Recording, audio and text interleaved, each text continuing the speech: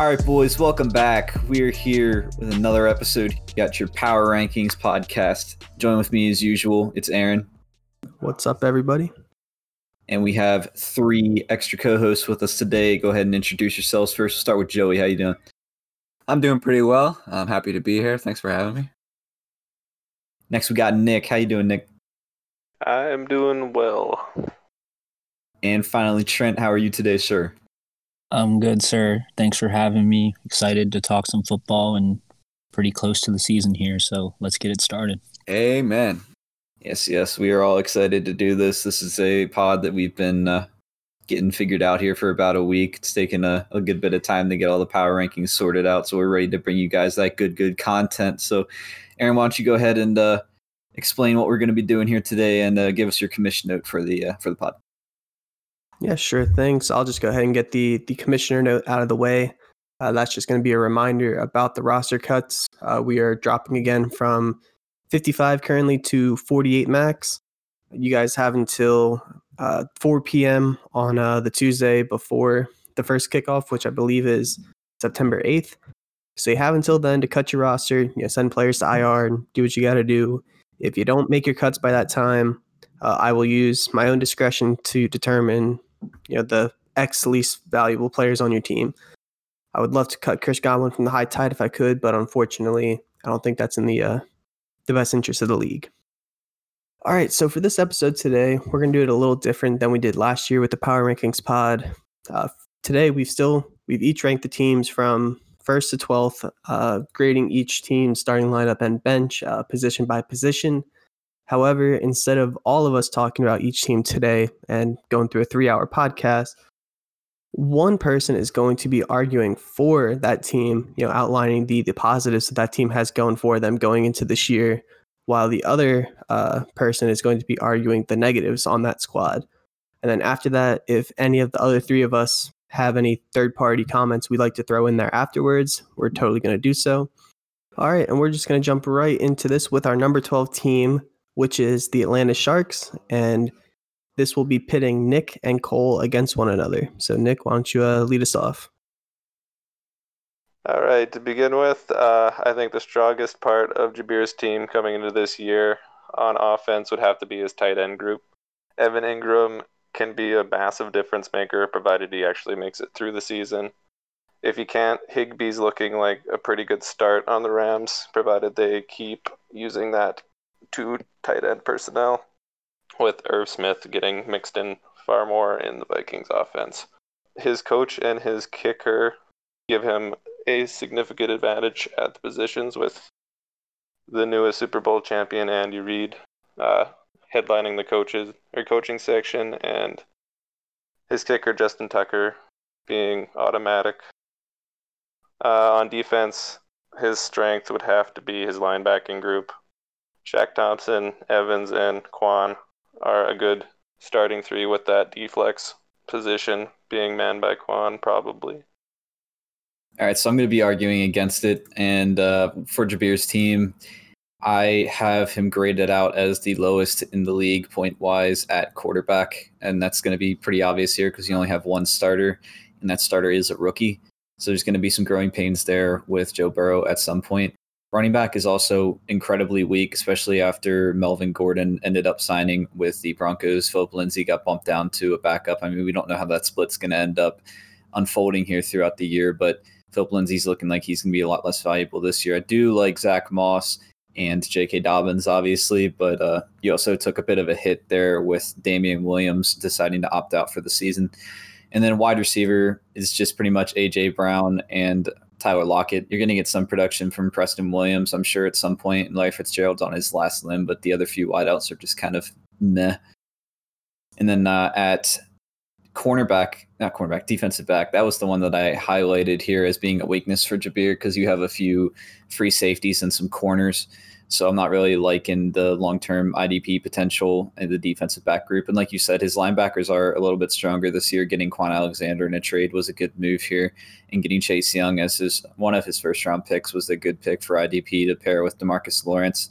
But it's just a little bit of upside missing from a lot of these position groups. and he just needs to figure out the running back position and get a backup quarterback at some point here in the next few weeks when Joe Burrow goes on by. Tyrod Taylor or someone like that might be a good option to trade for, but it's kind of a bit of a weaker roster here. But come next year, if J.K. Dobbins ends up balling out and we see Zach Moss take over that job for Buffalo, Jabir could be looking like he's going to be on the up and up going forward. So you're just hoping for some ascension this year, and that could definitely happen going forward. Yeah, depth's definitely going to be an issue this year, but if some of those sleepers like Zach Moss, J.K. Dobbins start turning it up by the end of the year, I can see this being a dangerous squad. Every passing day we see Zach Moss, it seems like his ADP is going to keep going and going upward, because there was an article today that came out on Roto World that was saying that Devin Singletary fumbled at camp. He's having fumble issues. So Zach Moss was already getting some hype from people in the industry, and now it just seems like his stock's going up and up and up and up. So he could have a bit of a breakout season. Who knows here? I know you guys mentioned Zach Moss as one of his potential positives. Cole did at least. And I wanted to talk about how there's another running back on this roster where I felt like his stock and value kept going up and up and up. And Jabir just missed the opportunity, I think, to move. And that was Alexander Mattison. I think especially during the tension between Cook and the Vikings was when it was at a peak. I think Mattison would have been a tremendous trade value, especially to Devin with Dalvin Cook. And I feel like this is a roster that could have got a very nice wide receiver depth piece in return, which is exactly what he needs. So I think just moving forward, Jabir is going to have to look to capitalize on market values to turn some of this weaker depth into some more solid depths, whether that be at running back, wide receiver, or even at quarterback, like you mentioned, getting another starting quarterback. Yeah, I think the theme that this team is powered by rookies is, kind of his story right now. One rookie that we didn't mention was Chase Claypool at wide receiver. I think that's maybe another spot where he could see some production. The Steelers obviously had faith in him, taking him in the second round. So with Juju, who we've seen struggle, and Johnson in Pittsburgh, maybe slot play there and the ability to have a couple of touchdowns this year with a healthy Big Ben back. Great point. Yeah, I don't really have much else to add on the Sharks. I just think this is a team that has pieces in place, but is still a year away from really being able to contend. Just needs to kind of round out his depth going into next year. All you really need is J.K. Dobbins to hit next year and have Zach Moss carve out a role, and all of a sudden you've got a bit of a different outcome for this team in the standings going forward. But if I had to project long term, I'd probably end up giving Jabir a top 3 pick again this year. So go get another wide receiver or something. Just keep building up, and you're looking good going forward. So coming in at number 11, we have the Omaha Hawks. Arguing for the Hawks is going to be Aaron, and arguing against the Hawks is going to be Joey. So go for it. All right. So the Omaha Hawks, in my opinion, are the most unorthodox built team in the entire league. He has cemented his cornerstone pieces in the top quarterback in Patrick Mahomes, who isn't dropping down from that spot anytime soon, and George Kittle at tight end, who isn't dropping from that number 1 spot anytime soon. He has those bookends they're in place, and even at the backup position at tight end, he's got TJ Hawkinson, who could definitely become a tight end 1 this year. Even though Ryan isn't likely to move him, that could be a great trade piece in the future. And then on the defensive side, he's really attacked that, side of the ball, especially in this draft last year. I think almost all but one of his picks, or potentially all of his picks, were on the defensive side of the ball. Yeah, he took Gronk, so that was the lone offensive talent. But his linebackers, he's got Tremaine Edmonds, Zadarius Smith, Kyle Van Noy, Bud Dupree, Thomas Davis, Khalil Mack, and then he drafted Patrick Queen this year. So he's loaded at the linebacker position. He's solid at D-line, and he's pretty solid at defensive back. So there's definitely, it's not the most, conventional way to, play Dynasty, based on what we've seen in this league so far, but it's definitely a lineup that I think could surprise a lot of people this year. Yeah, jumping right into it to against, I want to go right at the depth of his IDPs, because nobody's going to be able to argue that point. But to the same degree, I feel like building depth at IDP is going to be worse when compared to building depth for offensive players, specifically based on the low amount of IDP players you can actually play. You're looking at playing 4 max on the defensive line, 3 max a linebacker, 4 max in the secondary, whereas with running backs, you got the 4 max, and especially at wide receivers, you have the 5 max. And looking specifically at those two positions, to be quite honest, I don't see a potential top 20 to 25 finish outside of maybe Matt Breida if he does push out Jordan Howard and Calvin Ridley. And when you only have 2 guys at those positions that could break the top 20, 25, I just don't see how this team's going to have enough firepower, specifically those flex available positions, to carve out enough wins to even make the playoffs. And that's so hard to say because he has such high-end talent with Patrick Mahomes, with George Kittle, with Hawkinson, and even Gronk's going to provide some nice value this year. And then you have Harrison Butker at kicker and John Harbaugh at coach. Like, I feel like you said, this roster is just so unorthodox.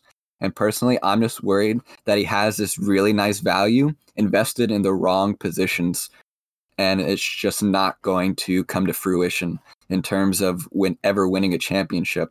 I definitely could see this roster squeaking into the playoffs based on, we saw him jump out to a nice 5-0 start last year. Maybe he has a nice run at the end of the year, but I just, nowhere on this roster do I see enough talent or even potential to really make any type of push. And especially since he's been trading his draft capital in back-to-back years, I don't see how he could ever look to rebuild. And so this roster is already set up to go all in, and I just don't see it being able to do so. So what do you guys think about Raheem Mostert then for the year? Do we think that he's going to be a top 24 back, or what do you think? Because, I mean, it depends. His outcomes are really skewed based off of how Raheem Mostert does. And I don't know. I mean, I could see a top 24 finish, but at the same time, they always do back by committee. And it's just like, if he doesn't hit, I mean, James White could be a low end 2, high end 3, but just running back's just going to drag the team down. I don't know. Right, I agree. And even if you do get in that top 24, 25 range, it's really not that significant, especially at the running back position. Like, we've heard for years now, regardless of whether it's redraft or dynasty, that all the resources are preaching that you need to get that high-end RB talent because that's where the positional difference comes into play. As for wide receivers, there's so many good low-end wide receiver 1s, high-end wide receiver 2s that are going to be able to put up similar numbers that it's not going to matter about getting them early. Whereas with running backs, you need that talent because that's where the standard deviations are going to come into play, and there's going to be a lot of value near the top. And so I just, regardless whether he has those top 24 finishers, it's not going to make a difference. Yeah, trading away Sutton definitely hurts for James White. Probably could have gotten a decent chunk more than that, but you got to get your guys sometimes. So. All right, so moving on from the Hawks in 11th place, we're going to jump right to the Wendigos in 10th place. And in this argument, we're going to have Cole arguing for the Wendigos and Aaron going against. So Cole, take it away. So Nick made that big trade a few days ago where he got rid of James Conner, shipped him out, got Adam Thielen in with Trent. They made that deal. Now, on the surface, this hurts Trent's running backs really badly, but he does still have Jonathan Taylor, who, in my opinion, was the 101 of this class, and I think he's going to end up being one of those guys that long-term is going to be a top 5 asset in Dynasty for probably the next at least 5 years or so. I think he's got high-end talent, and he's going to be a beast in the league. You got a really good starting quarterback at Russell Wilson. You got pretty good depth behind with Mitch Trubisky. I mean, he's not great, but he's someone you can spot start. And then Jimmy Garoppolo obviously is going to be good. Wide receiver, though, that's where I think this team kind of separates. You've got DJ Chark, AJ Green, Marvin Jones, Christian Kirk, Jalen Reagor, Deebo Samuel, and Adam Thielen. So he's 7 deep at potential wide receiver 2s. And I am really, really, really high on Jalen Reagor. And I think he could potentially be, and here's your hot take, a top 12 wideout in his rookie year. So I think he could be a wide receiver 1 rookie year. Now, tight end, Johnny Smith is looking like he could be a breakout. Hunter Henry's going to be pretty decent. And then you look at all the other positions here. I mean, I think Young Ho Koo is a really good kicker for fantasy. Maybe not in real time, but in fantasy, he's on that Atlanta offense. They're going to get a lot of opportunities to score. And he's pretty good at all of the defensive positions. I really liked the Willie Gay pick in the rookie draft. I think he could end up being a complete stud for the Chiefs. And so that as a middle linebacker is going to be solid for some fantasy points there. And then you got Jordan Hicks was definitely a solid production here without hearing his name much in the community. I think his team is pretty solid, and I have him rated higher than everyone else. So I like the wide receivers. That's my main thing. To play right off of that, I have Nick the lowest out of anybody. He came in 11th place in my rankings, and a large part of that is because I do not like his receivers. And I think the big thing here is just that me and Nick, I think, like different types of receivers. Deebo Samuel was a player that I did not like at all coming out of college, and Nick loved. Jalen Reagor was a guy who I did not like out of college, and Nick drafted him. DJ Chark, do you think? He got a great value on him in the startup last year, but I believe I saw that it was close to 40% of his points came in 4 of his games, and that's just not the kind of receiver that I like to start in fantasy. AJ Green I despise for 2020. There's definitely some receivers I like on the team, but there's just a lot. Like, there's a lot of bodies there, but just a lot of them that I do not personally like. And then just looking at my own personal rankings, when it goes position by position, Nick finishes 6th in quarterbacks, 6th in tight ends, 6th in linebackers, and then he comes in pretty close to the top in a lot of the backup categories. But in the main categories for me, which were receiver and running back, he finished bottom 4 in both of those for me. And that just weighed a lot in my formula. And there's, with running back, trading away James Conner, again, definitely hurts. And, now, Jonathan Taylor will be great, but is Sony Michel going to step up? Is Jordan Howard going to hold off Matt Breida?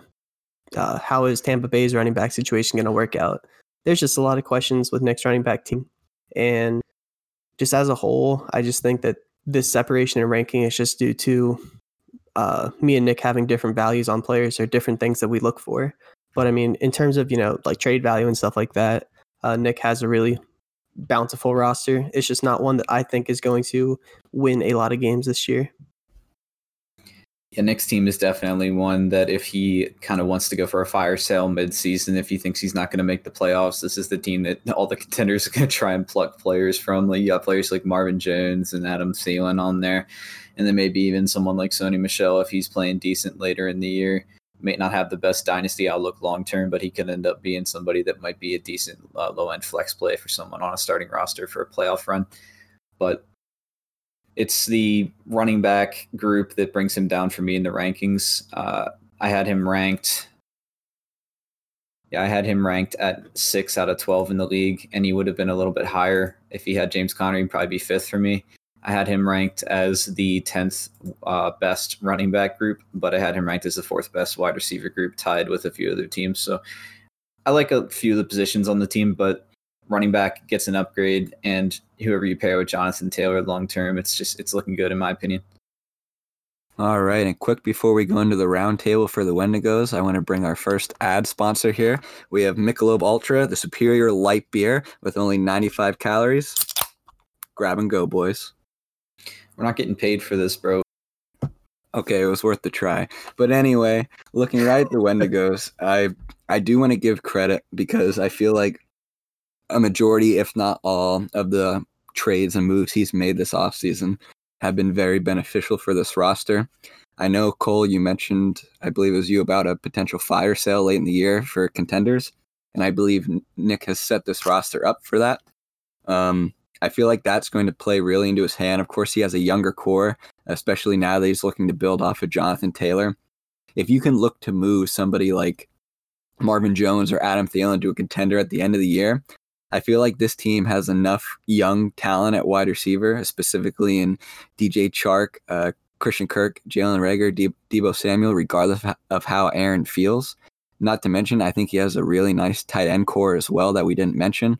I think that Nick could easily position himself next year based on some moves to be in a much better position heading into the 2021 season. The only thing that could potentially prevent a fire sale for Nick would be that a lot of the potential playoff teams don't have picks early. Joey has half the first round, as we all know. Don't you be pointing fingers. I only have 5 out of 12. That is not half. So your Paladins don't have a 1, the Grovers don't have a 1, the Magicians don't have a 1, the Hawks don't have a 1, and the Spiders don't have a 1. So you've got a few playoff teams in there that don't have 1. Some of the teams don't have 2s, like the High Tide don't have a 2. Magicians, Grovers don't have 2s either. So it's going to be interesting for Nick if he does elect to sell off a bunch of his players, and you're going to have kind of a crossroads potentially with this team, but at the middle of the year, end of the year. But we'll have to see what he does. It's definitely looking intriguing. Yeah, I'm definitely looking more or less towards the future with this roster. I'm hoping maybe if some players hit, like Jerick McKinnon, for example, he's getting pretty good reviews out there.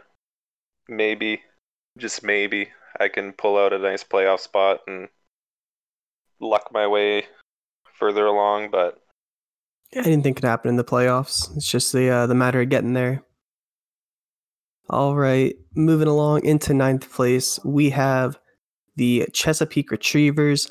Arguing for this team is going to be Nick, and arguing against will be Trent.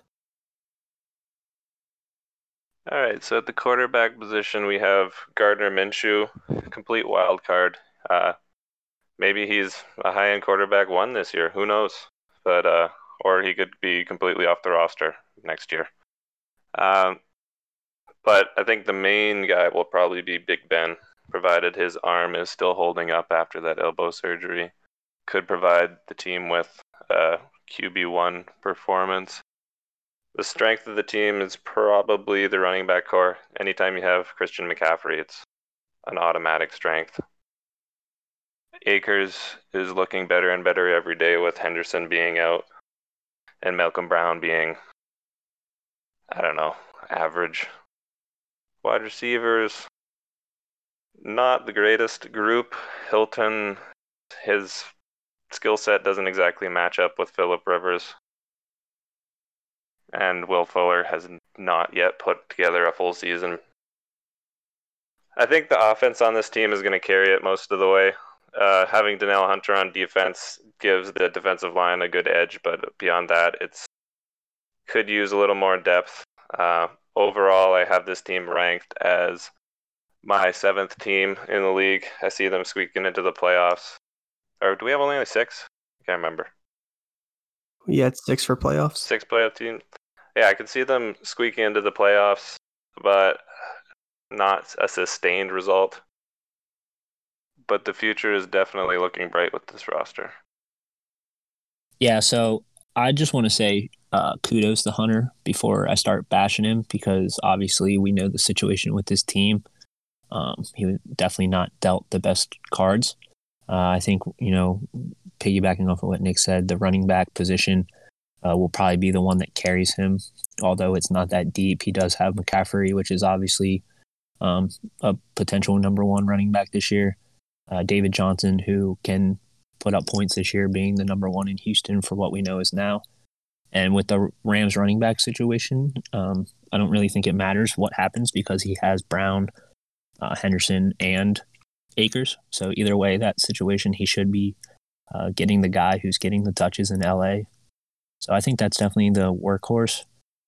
He did a good job, I think, getting rid of Chubb to boost his draft picks, and he did a good job in the draft. But with all that said, his wide receiver core is still very scary. T.Y. Hilton being probably his number 1 alongside the rookies. So I think wide receiver is going to be where he's not getting as many points as the rest of the league, and as well as his defense not being the greatest. I had him overall as the 2nd lowest defense. He does have Kendricks and Smith at linebacker, who I think can put up some points. But secondary, with a lot of corners on the team, I think we learned the first year that obviously the safeties are the ones that kind of get the points with all the tackles. So all in all, I don't think he's ready to contend this year. Maybe next year if he can make a couple more moves. But as of right now, I definitely see him probably still in the bottom of this league. Yeah, I'm just going to go ahead and immediately echo your thoughts at the beginning there. Given that this team last year was abandoned by the first owner about 5 weeks into the year and was left for dead, and then the second owner that was brought in to replace him, sold off some pieces in some questionable trades, and he wasn't left with much. I think Hunter's done a really good job at kind of making the best with what he's got, but yeah, just I think this is another team that could make some noise if his wide receivers kind of hit. I think that's where this roster's hinging on. I could definitely see this team in the playoffs in that Central, where I think everything's up in the air. But more than likely, I think this is a team that just needs some retooling on the defensive side and look for a push next year. Though he does have the benefit of having, I believe it's like $493 in fab. So he's got all the chips for the waivers this season. I would say, honestly, I think of all of the teams that are in the bottom half of this Power Rankings episode, I think he's got one of the better chances of making the playoffs, because even though the wide receivers we said aren't necessarily the best right now, there's a few of these guys that could absolutely just pop off this year, like Will Fuller, Deontay Johnson, and Anthony Miller getting a lot of hype. And if they end up hitting, you have Travis Kelce at tight end. And then, like we said, we have Akers, McCaffrey, and David Johnson. Like, I think he could make some noise, surprisingly make some noise then, as long as you get decent quarterback play from Minshew, Teddy Bridgewater, and Brandon Roethlisberger, some type of mix of those three, then you got a potential playoff team here, I think, in my opinion. Yeah, before I jump into it and provide my feedback, I don't want to sound like a jerk, so take this criticism for granted. I want to push you to do better. But at the same time, I feel like all of you guys are mentioning that he has the ceiling of pushing into the playoffs. But based on the hand that he's been dealt, I feel like he's already pushed his roster into a very nice position to rebuild. And because he has that upper talent with Travis Kelce and Christian McCaffrey specifically, I feel like getting into the playoffs and then being knocked out by one of the upper teams in these power rankings is going to be very counterproductive for what he's already started this roster out in terms of direction-wise. And so I feel like 100% I agree with your sentiments that he's done a great job specifically in the rookie draft. And I just don't want him to think that this is where he should stop. As another team who's looking to rebuild, this roster is in a great position to move those assets. And I think this could be a really beautiful rebuild if he continues going in the direction he's going. And I just don't want him to stop here and be doomed for mediocrity for years to come, because I think despite the hand that he's been dealt, he's really done a good job of turning it around, and I don't want him to stop. That draft ended up being a thing of beauty, though, for real, though. Like getting 100% well done. Getting Henry Ruggs where Ruggs he did. Falling, yeah. Getting Akers where he did. And then Akers too, yeah. I mean, I think it was he's done a really phenomenal job given the pieces, like we said multiple times. The only one that hurts is before he took the team over. Travis Kelce in that deal for the 101 kind of sucks. But, I mean, he's still got a lot of potential high-end talent here, so I think he's well on his way to being a playoff team. All right, so coming in at number 8, next we have the Boston Clams. So arguing for, we're going to have Aaron, and arguing against, we're going to have Trent. So why don't you go ahead and start us off, Aaron? Sure thing. So Boston Clams, I am evidently significantly higher on than everyone else in the league. For context, I have the Clams in 4th, and no one else has them higher than 8th.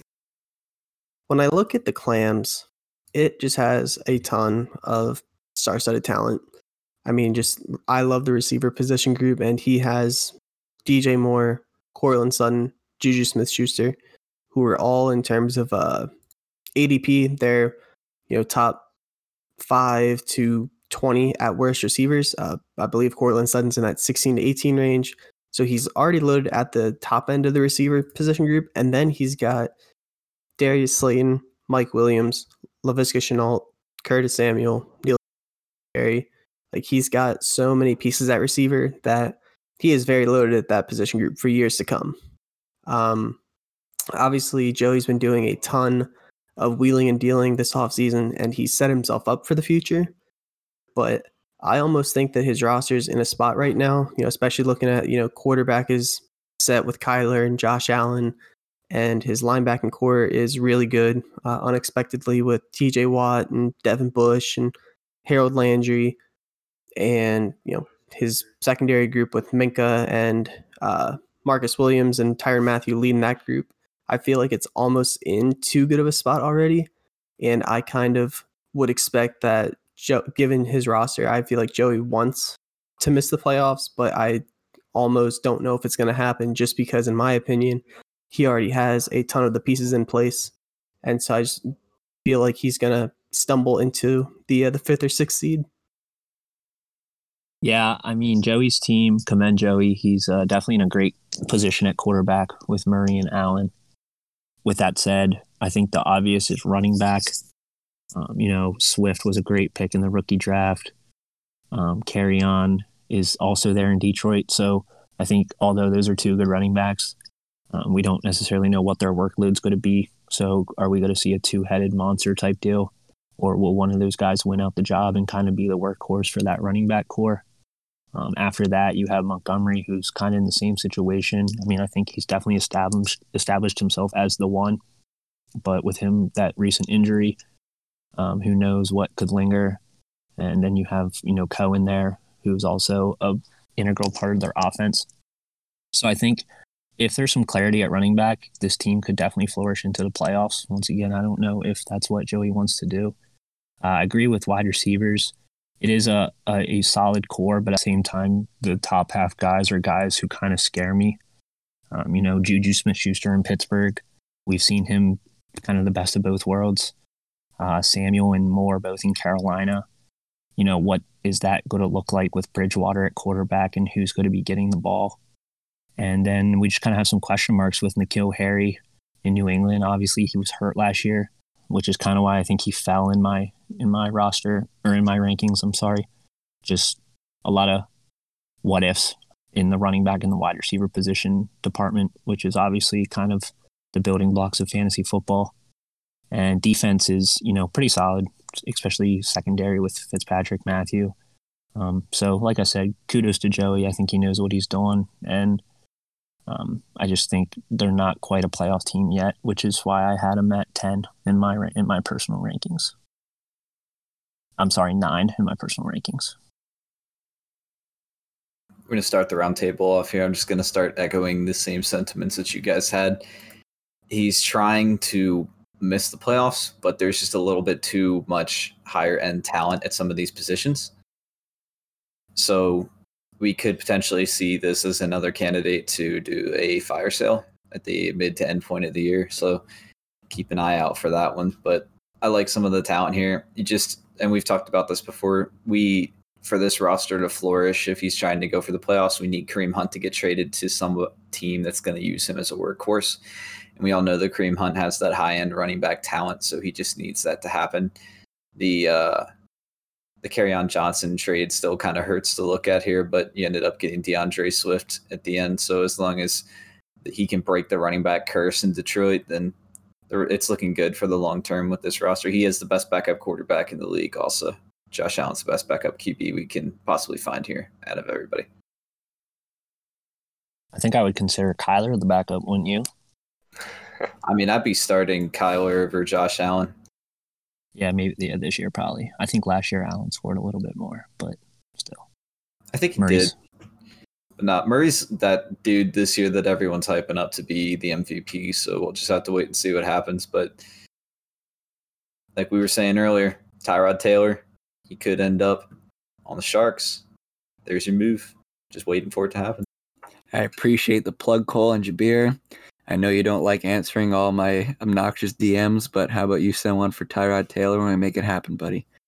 But anyway, so just to defend some of the points, I feel like my goal here was to, like Aaron said, acquire that high top end yet young assets.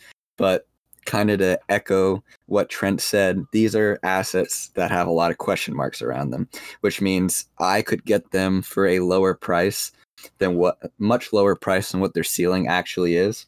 And my opinion in Dynasty specifically is when you're rebuilding, you shoot for the high ceiling players because you don't want to be the mediocre team. I know there's been a lot of sentiment throughout this podcast specifically that has mentioned that once you get into the playoffs, it's all luck from there. So getting into the playoffs is the race. And just to give some context for why I made these moves in the offseason, I completely disagree with that sentiment. I believe that I don't want to be the Atlanta Hawks with Joe Johnson and Josh Smith, where they're making the playoffs as a low seed every single year, but they don't have enough talent to win, and they can't get enough draft capital to reinvigorate their roster. And so I believe you need to choose to go all in, whether that be rebuilding or going all in for the championship. And so that's why I've traded so many of my upper talent players throughout the offseason. And so, like Aaron said, I am scared that I could squeak into the playoffs. But even if that happens, I'm not going to do a fire sale just because I feel like most of these players are those high ceiling young players, and I wouldn't want them not on my roster. And so if that is the case, I'd be okay looking at mid-round talent in the draft, as I'd look for good volume, especially with not having potentially a college season or even most of the prospects sitting out. I believe there's going to be some talent that falls to me in the middle of the round or the late round that I need to capitalize on. Get the whole first round. Make it happen for the clout. For context, he's just saying that because he wants to trade for DJ Moore. All right, next up we have our 7th ranked team, the Denver Duckies. Arguing for will be Trent, and arguing against will be Joey. Have at it. Yeah, so I think I was a little bit higher on the Duckies than everyone else was. Obviously, which is why I'm arguing for Dan. I had them at 1, 2, 3, 4, 5 in my personal power rankings. Just kind of to piggyback off of just talking about the quarterback room. Joey has the 2, but I think this is a really neat quarterback room.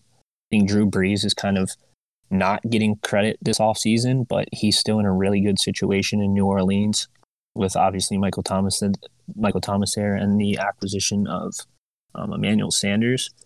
A lot of people are high on Daniel Jones this year. And then you have Goff, who's always a solid option, and Tua, who's a rookie in Miami that could potentially be the future. So I could see Dan maybe moving a quarterback or two to try to boost his running backs or wide receiver room and just snowballing into that. I think while the running back room struggles with depth, Alvin Kamara and Austin Eckler are both going to be guys who could be 2 guys in the top 7, 2 guys in the top 10, really good running backs. And then, Frank Gore in New York could be a dark horse this year. I mean, he might not be a guy who's going to light up the stat sheet, but if the Jets are down in the red zone and it's 1st and goal to go, I best believe that Frank Gore will be in the game. So could be a really touchdown machine player for him. Wide receiver, I think he's set up really well for the year. His rookies are T. Higgins and last year's obviously Terry McLaurin he took. So he's kind of established himself as taking risk on wide receivers that work out. So who knows?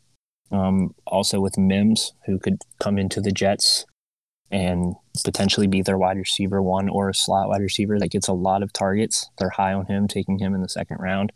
And Tate in Cincinnati's pretty much the wide receiver 2. So I think there's a lot of, and Cooper Kupp, don't forget Cooper Kupp. So there's a lot of points that could be done. There's a lot of points in the wide receiver room that I think can come about. And also Justin Jefferson. So great wide receiver rookie room. Some question marks, but I think there's a lot of points to come out of that wide receiver room and running back room more than I think the rest of the host here on the podcast.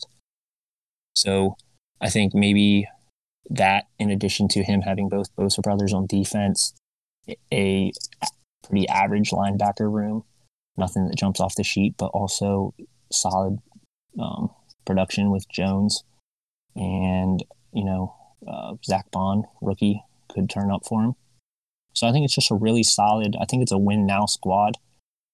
Buda Baker, Peters, a lot of big names in the secondary. It's just, I really think it's a really good squad to win now, more so than I guess the rest of you guys did. But I really like the direction he's going. And I think he could ship one of those quarterbacks to maybe get a true running back 3/4. Yeah, I'm going to pick up right off where you left off, actually, with your sentiment that he's going to be a competing roster. You've heard my opinion on needing to go all in one way or the other. And as Trent so kindly pointed out, this is a team that should have been going all in to win now. And just looking specifically right at his Julio Jones trade, this is a roster that doesn't know where it's going. It doesn't know whether it's rebuilding, and it doesn't know whether it's competing now. And so what's going to happen is it's going to be one of those rosters that is doomed for mediocrity in the upcoming years. And I believe specifically with the Darius Geis injury, which was very unfortunate, well, not injury, but incident is very unfortunate. But looking at Eckler and Kamara are the only two valuable running backs on this roster, period. And then at the quarterback position, I think it's a great room from top to bottom. But at the same time, this isn't a super flex league. You're only going to play one quarterback per league. Having 4 great ones is just as good as having 2 great ones. There is no difference. And so I just believe that this team has value in the quarterbacks that needs to be spread throughout. And I don't see many people outside of Jabir or maybe Hunter trading for a quarterback. And so if he can't get that done, that's going to be attacking his foot. And then looking at the receivers, these receivers, I believe, do have the upside that I'd like. I like the McLaurin upside. I like the Denzel Mims upside. But I just don't think that there's enough firepower here to win now. And considering that's what his roster is built to do, I just don't see them going in a straight path towards a specific goal. I feel like they're trying to do 2 things at once, and they're not going to accomplish either. And so it's kind of a shame because he has such a nice competitive advantage, specifically at the defensive end, that nobody else in the league has. He had Julio and his wide receiver core, who could be the wide receiver 1 this year. And then, like you said, he has Drew Brees, he has Goff, he has Daniel Jones. One of those hit a hot streak, he could have a top 5 quarterback. And so I felt like he had the assets to win now, and he kind of squandered it. So that is why I am so low on this roster, as opposed to where I was last year, putting them as my dark horse to win it all, actually. So in all your humble opinions, who is the starting quarterback for this roster if you had to pick one? Do you think it's just Breeze, just based off of merit and how good he's been forever? Or do you think you would play one of the upside plays? I would go with Breeze. Yeah, probably Breeze, just because of the offense. Until one of them proved that they could continue to play at a high level for the 2020 season. I don't know. It's tough to be honest with you, and I believe that it's going to be matchup centric. If he's playing against a lower team, I believe that going with the safe option of Drew Brees is always going to be the good move. But if he's playing one of these upper teams, I believe going for somebody like a Jared Goff or Daniel Jones, who actually has better weapons around them in terms of their receiving cores, and they have specifically Daniel Jones and even Tua, they add so much value from the running game and using their legs, especially when they're in the red zone. I feel like they are going to have higher ceilings, and he's going to need to use them in those matchup against the better teams. So I think it's going to be matchup reliant. Given that Joey gave such a good answer, I'm just going to ride his coattails. Now, also, this is partially off topic here, but I'm going to gas up Drew Brees for you here. So given the fact that COVID is potentially keeping fans from a ton of the stadiums in the league, not all, but some of the stadiums, Drew Brees, as you all know, is a home road split quarterback. There's a distinct difference in his statistics between one and the other. But home games and road games aren't going to mean as much this year. So we could see a spike in Brees points. We could see a spike in everyone's points regardless of where they're at. Like Ben Roethlisberger, his home road splits have always been an issue. For example, I know he's on a different team, but that's another one that you don't know what could happen with some of these quarterbacks that are traditionally home performers. They could end up being better everywhere. But off topic here again, go ahead. I'm sorry. I was just going to say, I think just adding on to that, Breeze is with everything going on in COVID and training camp. I mean, these quarterbacks are all, haven't been in the league even 5 years, unless is this maybe year 6 or 5 for Goff. But, the preparation also that goes into it. Breeze has been doing it longer, so he might just be the safer bet. Yeah, I'm going to ride off those coattails as well and kind of give a different perspective on what you propose, Cole. Think about it as a rookie sophomore quarterback and not having to play in a ton of thousands of screaming fans, whether that be good or hostile. Mm-hmm. That's going to give them such better nerves, even in crunch time. And so I feel like while that could do well for these older quarterbacks that have very differentiating home road splits, I believe it could also be a big advantage for a younger quarterback, specifically like Daniel Jones, that he's not going to have to go into, hell, even Philadelphia. Nobody wants to play there as an opposing quarterback. He goes in there, there's no fans. I think it could be a much better outlook for him. All right, we have reached the halfway point of the pod. Moving on to our top 6, we have in 6th place, the Honolulu High Tide. Arguing for this team is going to be Joey, and arguing against is going to be Cole. All right, so going into one of my recent sentiments, we're going to start right at the quarterback position. In a one quarterback system, you really only need 2 good quarterbacks, and this roster definitely has it with Matt Ryan and Carson Wentz. Both of them have such high ceilings, and they actually have really high floors as well. So I think he's one of the better quarterback positions as a whole. And then I was speaking with a lot of members in the league about the recent trade between these 2 co-hosts involving James Conner and Adam Thielen as some of the highlights. And I compared that deal to what Dylan, the Grovers, made for Mike Evans last year, where I believe that Nick definitely won the value side of the deal by far.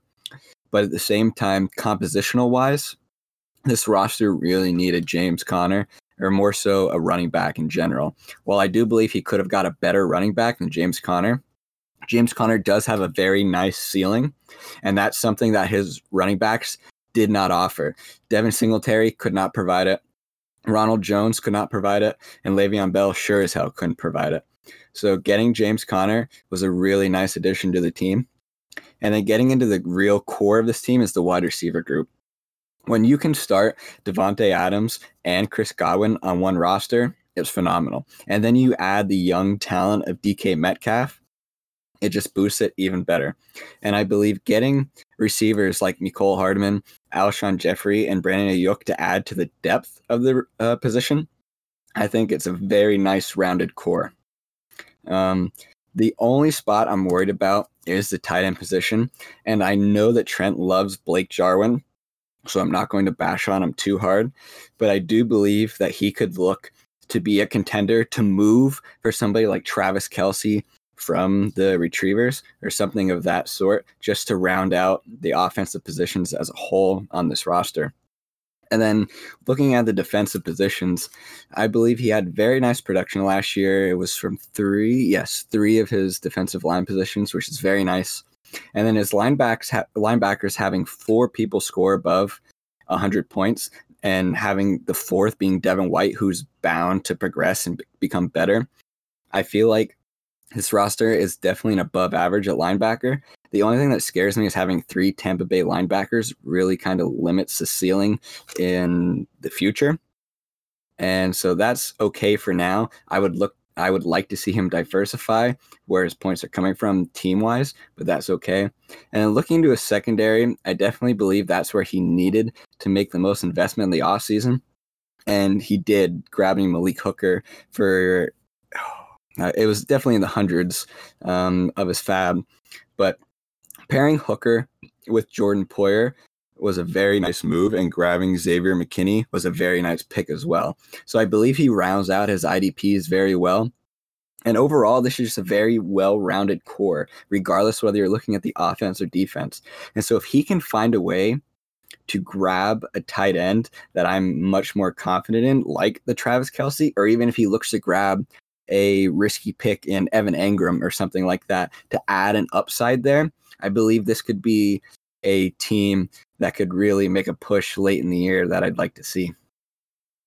So I'm not going to have as long of a counter argument as you would have for the lower teams here, since we're getting into the playoff rosters in the power rankings. But My issue with the high tide is the running back position, like we were mentioning a second ago. I'm still a pretty big believer in Le'Veon Bell, but that situation in New York is not necessarily the best, and I don't think it's going to be very conducive to success once again this year. I mean, he did score a decent amount of points there. I think he was a high-end RB2 last year. I could be wrong. But aside from Le'Veon Bell and James Conner, which James Conner is pretty random, I would say, in his range of outcomes due to his injuries, he could be really good. He could be really bad. Outside of those two, it's kind of sketch. I mean, I like Ronald Jones, though. Personally, I think he's going to be pretty good. Devin Singletary, like we said earlier in the pod, he's been getting a lot of negative reviews out of camp for fumbling issues. So we'll just have to wait and see what happens. I think if he can grab a stud here in the near future, like a true like stud, high-end young, it would be really helpful to his roster. You can't bag on his receiving core. I think Chris Godwin and Adams and DK Metcalf is one of the top, probably like top 3 or 4 stacks of wideouts you can find in the entire league. Really high on Metcalf, so I think he's done a really good job. And then KJ Hamler has been flashing at Broncos camp. He's going to end up being a really good player. So you can't bag on the receiving core. Backtracking a little bit, quarterback is obviously really good, like Joey mentioned. So you can't really bag on that either. I think Carson Wentz has the potential to be an MVP candidate for years to come still. I think I'm as high as on Carson Wentz as Colin Cowherd. So I think he's going to be an MVP player for a long time. Tight end is, like Joey had also mentioned, a little bit lacking, so we could see an upgrade for that. So that's going to be somewhere you can ding. Defensive end is older, and linebacker is also older, so you just need a little bit of an influx of young talent there, and those could be looking up for the future. But Devin White's looking to be a stud here going forward. DB, like Joey said, also got a lot of help. Some of the players there are kind of lower end, though, so Rashad Jones is looking like he's getting long in the tooth. He might not even sign anywhere. You might have to just call it quits here from this point on. But like we said, this is the first of the playoff teams in the power rankings, so you can't bag on him too much. I like the roster. He's got one of the best coaches in the league here with Bill Belichick, so we're going to see solid points from that in a lot of these other positions, but we just have to wait and see how the year pans out for him. If I had to project for Trent right now, I think that he probably will be a playoff team. So this the West is looking pretty stacked, but even though I was arguing against the team, I still like it. I think I'm just going to go first and foremost. I'm not sure that I would ever want to associate myself with Colin Cowherd as an analyst. Hey, I'm just saying, I can't think of any other analyst that is as high on Carson Wentz as Colin Cowherd, and I feel like I'm in the same vein. Like, I think literally Carson Wentz is a player that long-term could be a Hall of Fame player. Yeah, I'm just messing with you. I'm not going to talk too much about Trent's team. I think it's in a all right spot. I'll just say that given that last year I really did not like his running back core at all when he had Leonard Fournette, Devonta Freeman, David Johnson, and nobody else, to now this year he's added Le'Veon Bell, he has James Conner, he has Devin Singletary. I mean, I hate Ronald Jones, but he's probably going to carry the ball a decent bit. I just definitely think he's done a pretty good job at retooling that position group, and it's definitely a solid roster. Dumping David Johnson was a really good move. Agreed. And I'm just going to jump in real quick here. One last piece. I know Cole made a nice plug for me to get Jabir to trade for Tyrod Taylor. So I'd like to make one here between Nick and Trent. Nick is the only team in our league, I believe, that does not have a head coach at the moment, where Trent has 3 of the best possible coaches in Arians, Belichick, and Kingsbury. And so we saw a coach in Vrabel go for in the 70s worth of fab, which is about what a wide receiver 2 or 3 would go for. And so I believe that would be a very nice trade where Nick has quite a lot of receiver depth, but no head coach. And it would add another nice trade piece for Trent to go and look for another running back he could pair with maybe Devin Singletary to grab a better running back. Yeah, I mean, just I guess if to wrap up my team, the James Conner trade was definitely a risk for me. I kind of knew that I needed another running back piece, as all of you guys have mentioned.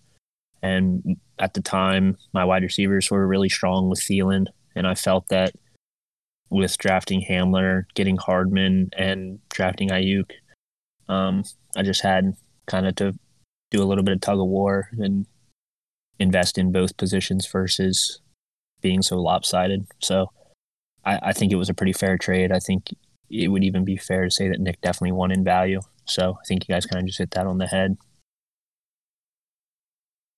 Yeah, this is definitely a team I'm really growing on. The wide receiver, I have them ranked as the second best team in that positional group. The only issues being like tight end, for example. I don't see Jarwin getting the kind of volume that he'd need unless he's going to be an incredible end zone threat. It's probably just not going to happen. And Olsen's getting older, and OJ Howard just hasn't really shown anything so far. Might be worth trading for one at this point, but obviously up to him. In pretty much every positional group, I have this team ranked in the middle to above middle pack. I can definitely see them making the playoffs, making some noise in the playoffs. This whole the West Division is going to be stacked this year. It's going to be interesting to watch how that all unfolds. The Tampa Bay High Tide. Let's go. All right, so next up at number 5 in our power rankings, we have the Magicians. Arguing for will be Aaron, and arguing against will be Nick. So take it away, Aaron. All right. So the Magicians are a team that I actually ended up being higher on in my grades than I thought I was going to be. They came in 3rd in my rankings. I'm definitely a fan of this team overall. Looking at the positives, he has Dak Prescott, who, in my opinion, is a top 3 QB. I would take him over anybody not named Kyler and Mahomes. His running back core is top 3, in my opinion. He's got Dalvin Cook. I mean, assuming that he comes to his senses and comes back to play. Josh Jacobs, who proved me wrong last year. He's got Melvin Gordon. He's got Chris Carson, and he really kind of lucked into having Antonio Gibson, who could now be in a pretty featured role there in Washington over the second half of the year, I think. His receivers, again, pretty solid. He's got Kenny Galladay, he's got Jarvis, he's got Diggs, and he's got those 3 he can rely on every week, and that'll allow him to kind of focus on the running backs with his flex positions. But he's also got some sneaky upside in Robbie Anderson, and kind of an underrated guy, in my opinion, is Randall Cobb, who I really think is going to have a productive year, although not a very sexy one for fantasy. And then just on the defense, he's just top 5 to 6 in every position group, I think, on defense. He just doesn't have a weakness that I can see. He might not have, the best at any one of the position groups, but I just think overall, this team does not have a glaring weakness, in my opinion, and that's probably why he finished so high in my rankings. Seeing how we're getting into the top half now, there's not as many things to pick on here, but quarterback, obviously nothing to worry about with Prescott at the top there. He should have a great year. Running back, with Carson being injured, who knows if he can really pull back and take that lead position. Cook, obviously a question mark with the whole holdout, and Jacobs, I can see him being easily a running back 1 this year. The wide receiver position, beyond the top 3 of Galladay, Landry, and Diggs, I don't see a tremendous amount of depth, which could hinder throughout the year, especially during a year where anybody could get struck by an illness and be out for a couple weeks. The tight end group, Fant is coming along, but hasn't really been a proven producer on that at the position yet for this team. And on defense, the D-line's really nice. There's a lot to like about Josh Allen and Jones. But linebacker, I find them slightly below average. Cunningham's should be getting a good linebacker 1, linebacker 2, somewhere in their range this year. LVE's coming back from, was it neck surgery or something? I believe so. Yeah, which is always tricky, especially when you're flying at people to hit them all game long. And past that, Tahir Whitehead hasn't really shown much in his career thus far, and Gerard Davis is the same. I don't see a lot of depth at the position, which could also be a problem. Overall, this is going to be a good team. I can definitely see them in the playoffs. All right. So jumping into the round table, I want to continue building on some of the negatives actually for this team. I found myself a little bit lower on this roster. Nick and I had him the lowest actually together. And I felt like that was because this team, I want to give sentiments for going all in. They definitely have made that push to grab some upper end talent. But my problem is I feel like they haven't got high enough of upper end talent, if that makes sense. I believe the upper end talent they have is really nice in Dak, Dalvin Cook, and Josh Jacobs. But outside of that, every other piece is mediocre. I don't see Stephon Diggs finishing as a wide receiver 1 in Buffalo. I feel like there's going to be regression there. I'm worried about Kenny Golladay becoming a top 10 receiver consistently. I just don't see that happening, especially with Detroit showing they're wanting to invest in the running game. And then in tight end, it's going to be really tricky, specifically with Noah Fant, because of all the additions the Broncos offense has made in the offseason. And so I want to credit Devin for going all in. I'm just worried that he's not going to be able to compete with some of the upper teams' talent that they've acquired. So I'm worried. And alongside of that, I believe some of his talent is a little bit older. Not too bad, just a little bit. So I'd be a little nervous if I was Devin, but I believe he could be a few pieces away, maybe a package deal to get one of those top 5 talents at a position outside of quarterback to really make a better push. Here's a question for you all. So you know how we did the grading scale for this. What actual score did you have on his running backs and backup running backs combined out of 25? What score did you give Devin? 23. I had him at a 21. I had an 18. Out of 25, let's see, 18. I ended up having graded out as a 24 out of 25 at running back. If we had to pick a 2-headed monster for running backs, he probably has the second best in the league. You guys can probably all deduce who the best 1-2 punch at running back is. But when it comes to the backups and what he's going to have sitting on the bench, I think he has the best running back group, and I graded him out as near perfect because of that. But like you guys were saying, this team's probably a wide receiver away from being top end team here, but good squad all around. Just need 1-2 high-end players. I also like kind of what Joey was saying with I like Noah Fant a lot, but that offensive room, especially with all the wide receiver weapons they've brought in, could get a little crowded. And Drew Lock has looked good last year, but we still don't know. I could maybe see a scenario where I like Eric Ebron in Pittsburgh this year. And if Big Ben's healthy, we know he likes his tight ends. So I could maybe even see an Eric Ebron resurgence in Pittsburgh. Yeah, I'm going to jump right back to the running back proposal. Reflecting on me giving them, in hindsight, I gave them a 19, not an 18. Math is hard sometimes. But anyway, I did that because looking at his running backs, this is the problem between the real NFL and fantasy. His running backs are very talented.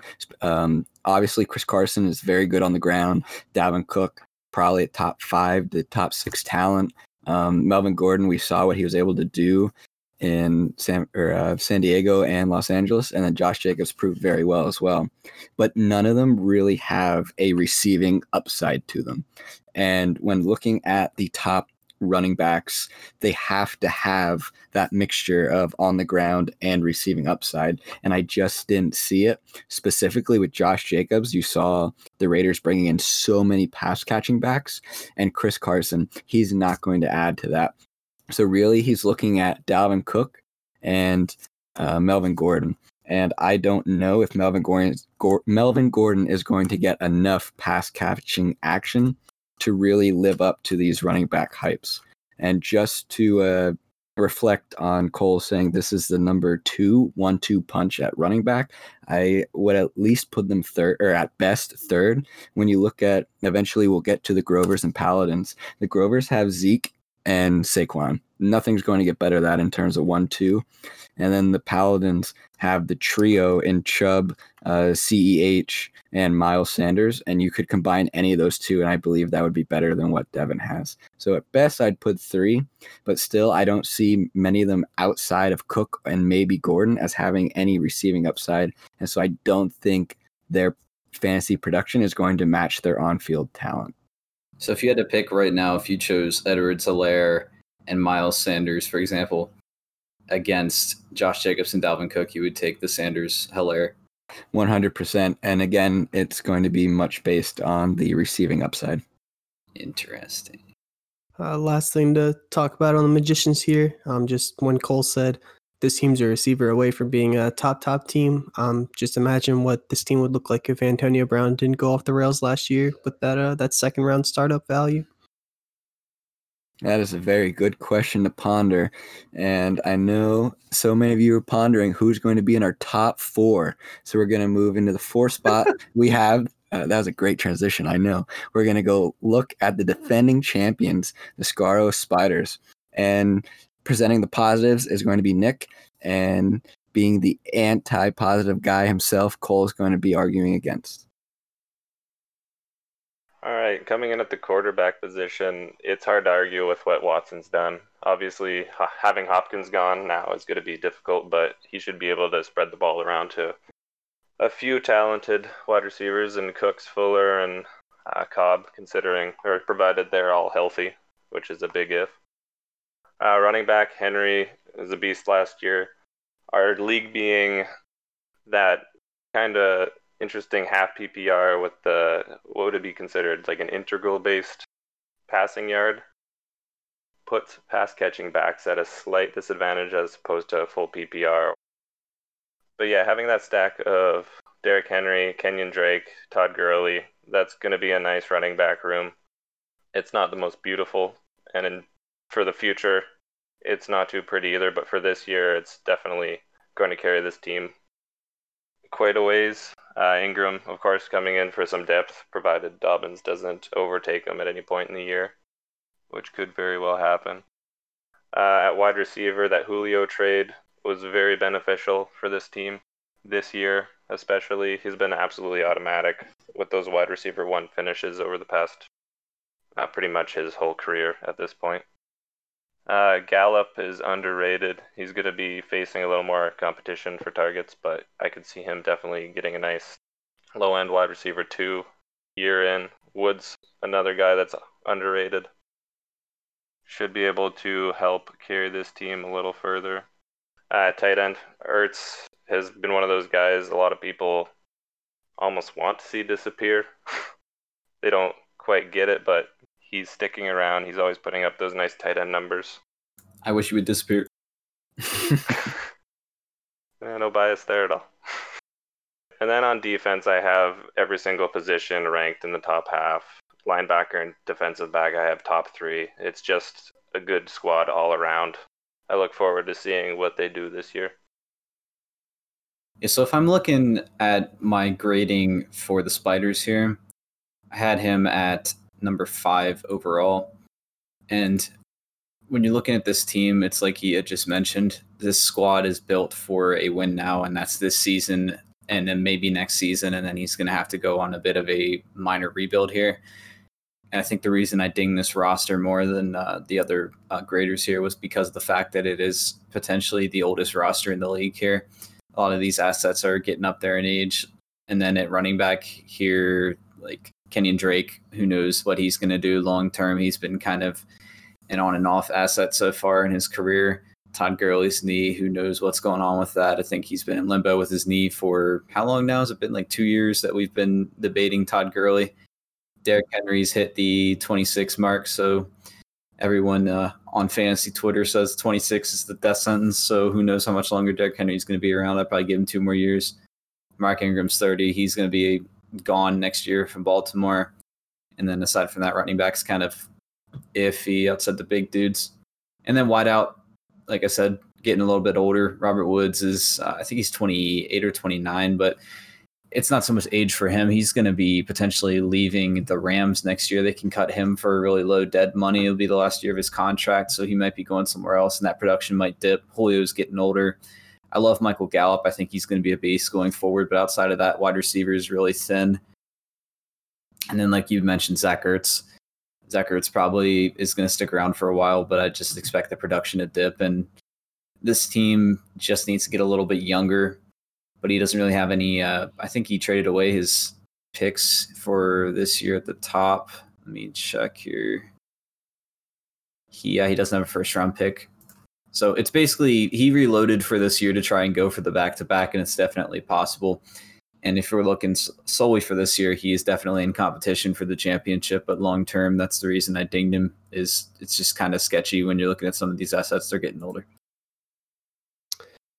I'll go ahead and kick us off on the round table. And rather than be a smart and rational person and admit my mistakes, I'm going to double down on my take from last year, which is that this team is too overall balanced at every position and not strong enough at any one to win this title, even though he did exactly that last year. You're going to make him repeat, dude. I actually had this team lower than Cole did. It just kind of worked out with the scheduling that, it made more sense for Cole to argue on it. But I don't know. I like his running backs are good, but I don't think that even though it's a, 4-deep group, I still don't think it's better than a top half. I have him ranked 6th at running back. His receivers I have ranked toward the bottom. His defense, I think, kind of takes a big hit this year. Logan Ryan far exceeded anyone's expectations last year, but he's a free agent right now. And even if he signs with the team, whether it be the Jets or wherever else, I don't think he's gonna be involved quite as much as he was last year because he was targeted a lot in the second half of the 2019 season.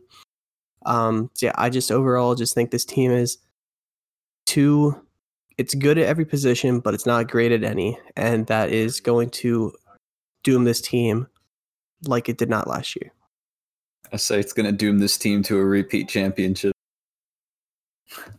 Give it the good old reverse caster curse.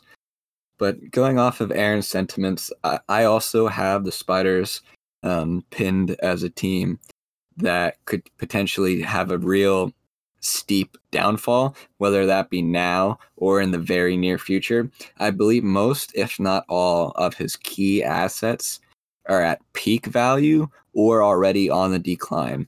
I don't see very many players that are ever going to go up in value or production on his roster. And I would challenge any of you to give me an example who could do better. And so that really worries me for this roster, where if 2 or 3 of his key pieces start to go downhill, which is inevitable in the near future, it's going to be a very steep slope. And so while I completely understand why he would reload for back-to-back championship, and quite honestly, I think it's the right move, I just think it's very risky and it could get very bad very quickly. And so I can't put much confidence into this roster or into the ratings. I think your point about find me a asset that could appreciate is interesting here, though, because when you're looking through, you really can't find one outside of, I think, Gallup, Deshaun Watson and Gallup. Deshaun Watson is, in my opinion, I think he's one of those guys that, like I mentioned, Carson Wentz is going to be a Hall of Famer. I think that Deshaun Watson also is a Hall of Fame tier talent, and we could see him potentially ascend even higher than where he is right now. But Gallup, I don't know how you guys feel about this, but Gallup almost feel like is better than Amari Cooper. And we could see Gallup ascend to the number 1 there, or CeeDee Lamb could ascend to the number 1 there, and I think that Cooper could be gone here soon. So those 2 assets are definitely looking up and up. But the rest of the roster just kind of old, but, like we were saying, the title contender, so let's see. I guess I should just add real quick, because I actually have the Spiders at 1. So, Jason, as the previous champion in my division, unlike Cole and Aaron, I respect you. Thanks for beating us up last year. But I kind of went with this team as the number 1. I think with everything you guys are saying, we're kind of saying the same thing. I guess my rankings were probably a little bit based more on going into this season versus the overall picture. That was my thought going into it. So pretty much everything you guys have said about the roster, I agree with. I think his wide receivers, with we talked about Jones, Gallup, Woods. I think Tyrell Williams is also, someone who has had a solid last 2 years, and as a wide receiver 4, potentially wide receiver 3, depending on what Gallup decides he wants to do. I think that wide receiver core is a little bit more solid, at least in my opinion. Ertz is obviously top 3, and the defense is in a really good position, other than the fact that his leading secondary player in Logan Ryan isn't on a team, as Aaron mentioned. So if that doesn't handle itself, that would definitely be a huge. His next best score from last year was, I think, like 30 points behind in that position group. So hopefully it works out for Logan Ryan and he gets a fat check somewhere, since Tennessee doesn't like him anymore. All right, we have reached the top 3 for the 2020 season. All 3 of these teams came in with a group average of less than 3. So these were almost a consensus top 3. But coming in at number 3, we have the runner-up last year, the Pine Grove Grovers. Arguing for this team is going to be Trent, and arguing against is going to be Cole once again. All right, so going into the Grovers, I think they are a very good team this year. In my personal rankings, I had the Grovers at 2, actually tied with the Spiders with the same score, but gave the tiebreaker to the Spiders. Being the runner-up, I don't necessarily think a lot's changed. He has a great established quarterback in Aaron Rodgers. I think Rodgers has been getting a little bit less credit this year. People are kind of expecting him to decline. I don't necessarily see it. If it doesn't work out, he still has a very viable option in Matthew Stafford. And, Drew Lock looked good last year, and we don't know what the future holds for Justin Herbert. So another pretty solid quarterback room. You get to the obvious running back situation with Ezekiel Elliott and Saquon Barkley. I mean, it doesn't get much better than that. An amazing 1-2 punch. And Marlon Mack, will still be a very viable option in Indianapolis, even though they brought in Taylor. And a little bit of the same thing with Coleman. It's a kind of a crowded backfield there in San Fran. But I think he provides PPR value and will still be on the field a good amount for the success of that team. And if the running back 3 and 4 slack, I think Zeke and Saquon are more than capable of picking up the slack. Wide receivers obviously are great with Evans, Cooper. I don't really agree with Cole. I think Amari Cooper is probably there to stay as the number 1 in Dallas. I don't really see where Gallup or Lamb kind of overtake that role. I think they brought him there for a reason, and I think Dak really likes him. Edelman, it'll be interesting to see what happens just because of Cam Newton being there. And a wide receiver 4 with Devontae Parker, kind of another wild card, but just very solid wide receiver room. Lacks a little bit of depth outside of the starters. And, he could run into some injuries with that very talented running back group that could pose some problems. Not a lot of depth. So that's really the only way I could see that team going south. Very good defense. I believe I gave him he's in my top 5 for defenses. So, Jamal Adams in Seattle now.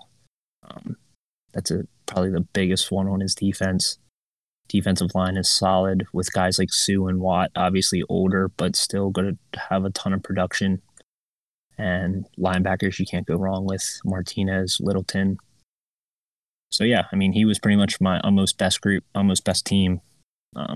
Came in second, obviously came in second last year, but I still think this is a team that's set to run to the title unless something dramatic goes wrong in the running back room.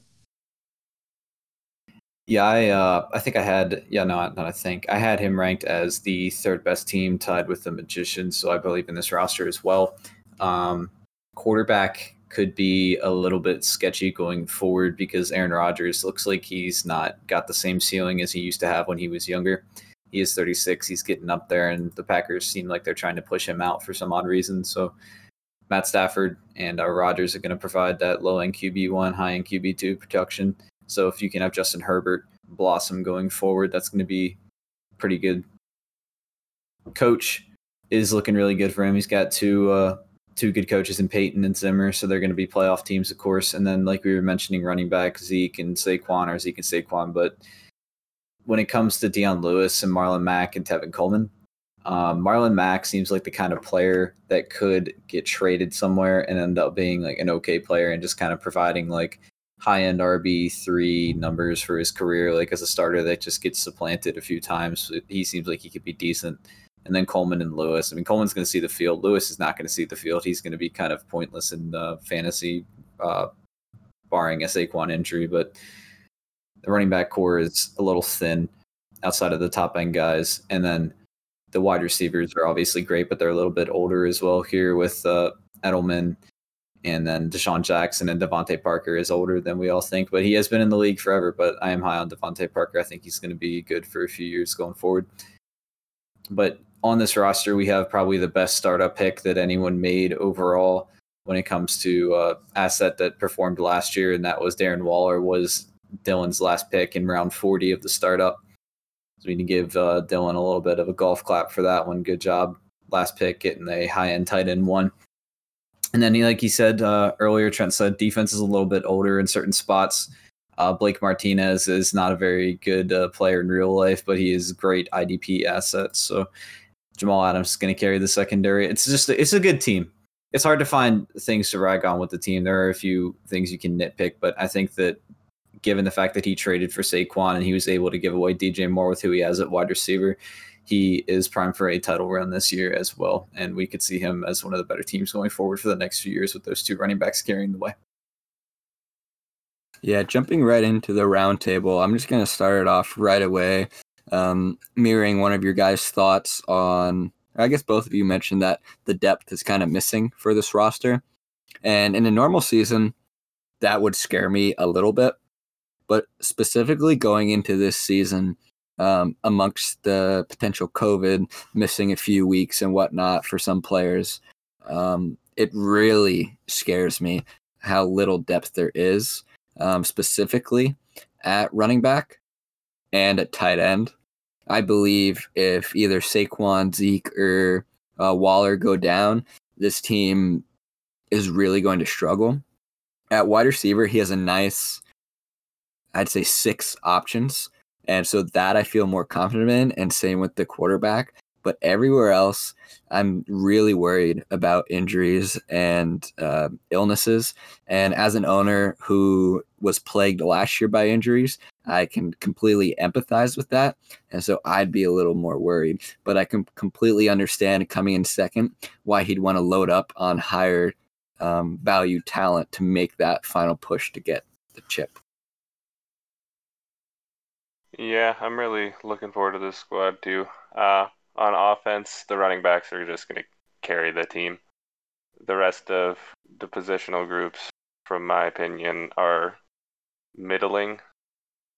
And then the defense itself is just going to ball out this year. I have them as top 4 positional groups all across the board. I can see them doing really well and helping propel this team to a potential or another championship game, potentially. Yeah, I don't have much to say about Dylan's team. I think the only reason he comes in at this spot is just because the two teams that are ahead of him, you have one team that just had really bad luck in the regular season last year, and the other just had a really bad team last year. So it's not so much that Dylan did anything wrong. It's just that I think the other two teams have just jumped ahead of him. But obviously, it's still a title contender, in my opinion. Now, moving on from the Grovers, we are going to go ahead and jump into our number 2 team, the San Diego Paladins. Arguing for, we have Joey, and arguing against, we have Trent. Take it away, Joey. So as Cole introduced his team as the number 2 team, I'm going to make this very clear. This is the number 1 team, and it's not even close. Looking at this roster, you have a QB1 in Baker Mayfield, who had a terrible situation last year. His chemistry with his receivers were awful, and I blame most of it on the scheme around him. You bring in somebody who's going to do better at coaching and putting Baker in a position to succeed. And on top of that, I think the more important thing is the investment the Browns have made into their offensive line. The hype that Baker had last year should be what he's getting this year, and he's getting none of it. And so I'm really high on Baker going into this year when most people are forgetting about him, and it's not even his fault. And then looking at the running backs, I talked earlier in the podcast. This is the best 1, 2, 3 in the entire league. You have Nick Chubb, CEH, and Miles Sanders. You have youth. You have that dual threat upside of on the ground and receiving. It's untouched. While the depth is lacking at the running backs for a championship contender, he has such a good 1, 2, 3 that I believe it makes up for it. And then looking at receivers, when you have DeAndre Hopkins and you have Michael Thomas, the question is, does any of the rest matter? And regardless what your answer to that is, his depth is great. You have Danny Amendola, who's going to be a very nice play in Detroit. I think he's going to be underrated this year. You have Tyler Boyd, who I said earlier is going to give you that consistent high wide receiver too. You have Brandon Cooks, who's going to give you that ceiling play every single week. You have CeeDee Lamb, who is the wide receiver 1 in this class moving forward. And then you have Allen Robinson, who has over the past few years been one of the most underrated wide receiver 1s that is finally getting into the spotlight this year. One of the best receiving cores in the league. So we have an underrated quarterback, the best running back trio in the league, and one of the best wide receiver cores in the league. And then you look at the tight ends, and I know earlier in the show, I believe Trent said that Zach Ertz was a top 3 tight end, and that's not true because Mark Andrews proved he's taking that spot last year. It's going to go Kittle, it'll go Kelsey, and then Andrews is going to slot right in. The dude barely ran routes last year, and I want you guys to go look at the number and where he finished amongst tight ends. There is no doubt between his age and the situation not changing at all, except for his backup leaving, which means he's going to run more routes. This is going to be a great offense from quarterback through tight end. And then you look at the defense. He has Fred Warner, he has Deion Jones, and he drafted Kenneth Murray. That is a great 3, not to mention Onwuasor is going to do very well, and Williamson. And then you look at the secondary, is being held down by Trey White, one of the best corners in the league, Malcolm Jenkins, who's putting up surprising numbers, and Keanu Neal, one of the best fantasy safeties in the league, who he didn't have last year. I just don't see how this roster isn't a top 3, let alone the number 1 title contender when you look at everything. And not to mention, he still has an average to above average defensive line. I don't understand how you could rank him lower than 2nd. And go ahead, Trent, where you have him at 6. Yeah, so pretty much going into this roster, I think everything you said is a great point, but at the same time, everything you said and everything we're saying in this podcast, Warranted, is based on speculation. But if you look at this quarterback room from a objective standpoint, this is one of the worst quarterback rooms in the league. Baker Mayfield may deserve all the hype this year, but last year he had more commercials than touchdowns. So the fact that we can just sit here and say that Baker Mayfield is going to lead this team to the promised land is absurd. We've been watching Cleveland Brown quarterbacks for the last 20 years get new coaches and new systems, and everything was supposed to be great, and nothing changes. So with that said, moving into running back, there's a huge opportunity here for Nick Chubb to be great. He's already great. And obviously Miles Sanders, I believe, being a Penn Stater, is, one of the best running backs, is going to be one of the best running backs. But to sit here and say that a rookie who has never stepped on the field is already going to be better than Ezekiel Elliott and Saquon Barkley in the same room, I think that is crazy. We cannot be giving these rookies who have never played a snap in the NFL. I understand it's fantasy football and it's our job to read projections, but this could fall flat on its face and it would be one of the biggest blunders ever. But we don't know until he plays. And with Damian Williams opting out, that's obviously a huge opportunity for him to grow, and he's in a great position being on the best team in football. But after that, there's not a lot of depth, so that scares me. Wide receiver is obviously I believe his best point with Michael Thomas and DeAndre Hopkins. I mean, with the exception of maybe Julio, I think, he's a little bit older, but right now Thomas and Hopkins are both in great positions and they can be great this year. So a lot of his points are going to come from the wide receiver room. Obviously, CeeDee Lamb, another rookie that, it should be, but we don't know. And, the depth with Tyler Boyd, as of right now, Cincinnati's wide receiver 1. So I think that is a good opportunity. Brandon Cooks is in a new role, but is also been declining for the last couple of years. And it's just hard to say what he's going to do. So I guess what I'm saying is, as much as I love this team, and I know Aaron's probably mad at me, but at the end of the day, I'm just not saying that this is a bad team, but I'm not quite buying the hype. I know you alluded to Trey White, another guy who is one of the best corners in football, but from a fantasy perspective, because he's a corner, didn't even have 100 points last year. So while this team is loaded with studs, I just don't know what their production is going to be. And with Cole, Jason, and myself being in the West, I wouldn't be surprised if this Paladins team came in 3rd or 4th in the division. So that's my take on why I had Aaron so low. Yeah, just going back to your point on Clyde Edwards-Helaire, I never said that he was better paired with somebody than Saquon and Zeke. I said the trio that he has is better than the trio that Dylan has because of Marlon Mack. The reason that because of Marlon Mack, Jonathan Taylor is an absolute stud and is the best pure running back that was drafted this past year. Talent wins every single time in the NFL, regardless of team investment. And Jonathan Taylor's talent is through the roof. He's going to surtake Marlon Mack within a few weeks, which means Dylan is going to have 2 starting running backs that are great and then nothing afterwards. Whereas you have Clyde Edwards-Helaire, who is on the best offense in football, with the best quarterback in football, and one of the best offensive mind coaches in Andy Reid. If you look at his comparisons, everything is being compared to Brian Westbrook, and look what Andy Reid did with him in Philadelphia. There's no reason to think, especially now with Damian Williams sitting out, that Edwards-Helaire can't step right into that role. Not to mention the youth on his side with Miles Sanders is, 23? 23. Edwards-Helaire is 21, and Nick Chubb is 24. Not only is he going to have high-end production from these running backs right now, he's going to have it for the next 4 to 5 years, especially with Edwards-Helaire getting that 5th-year extension because he was drafted in the 1st round. When you're making these rankings, you can't only expect to put value based on what they're going to do this year. Age and longevity has to be accounted for.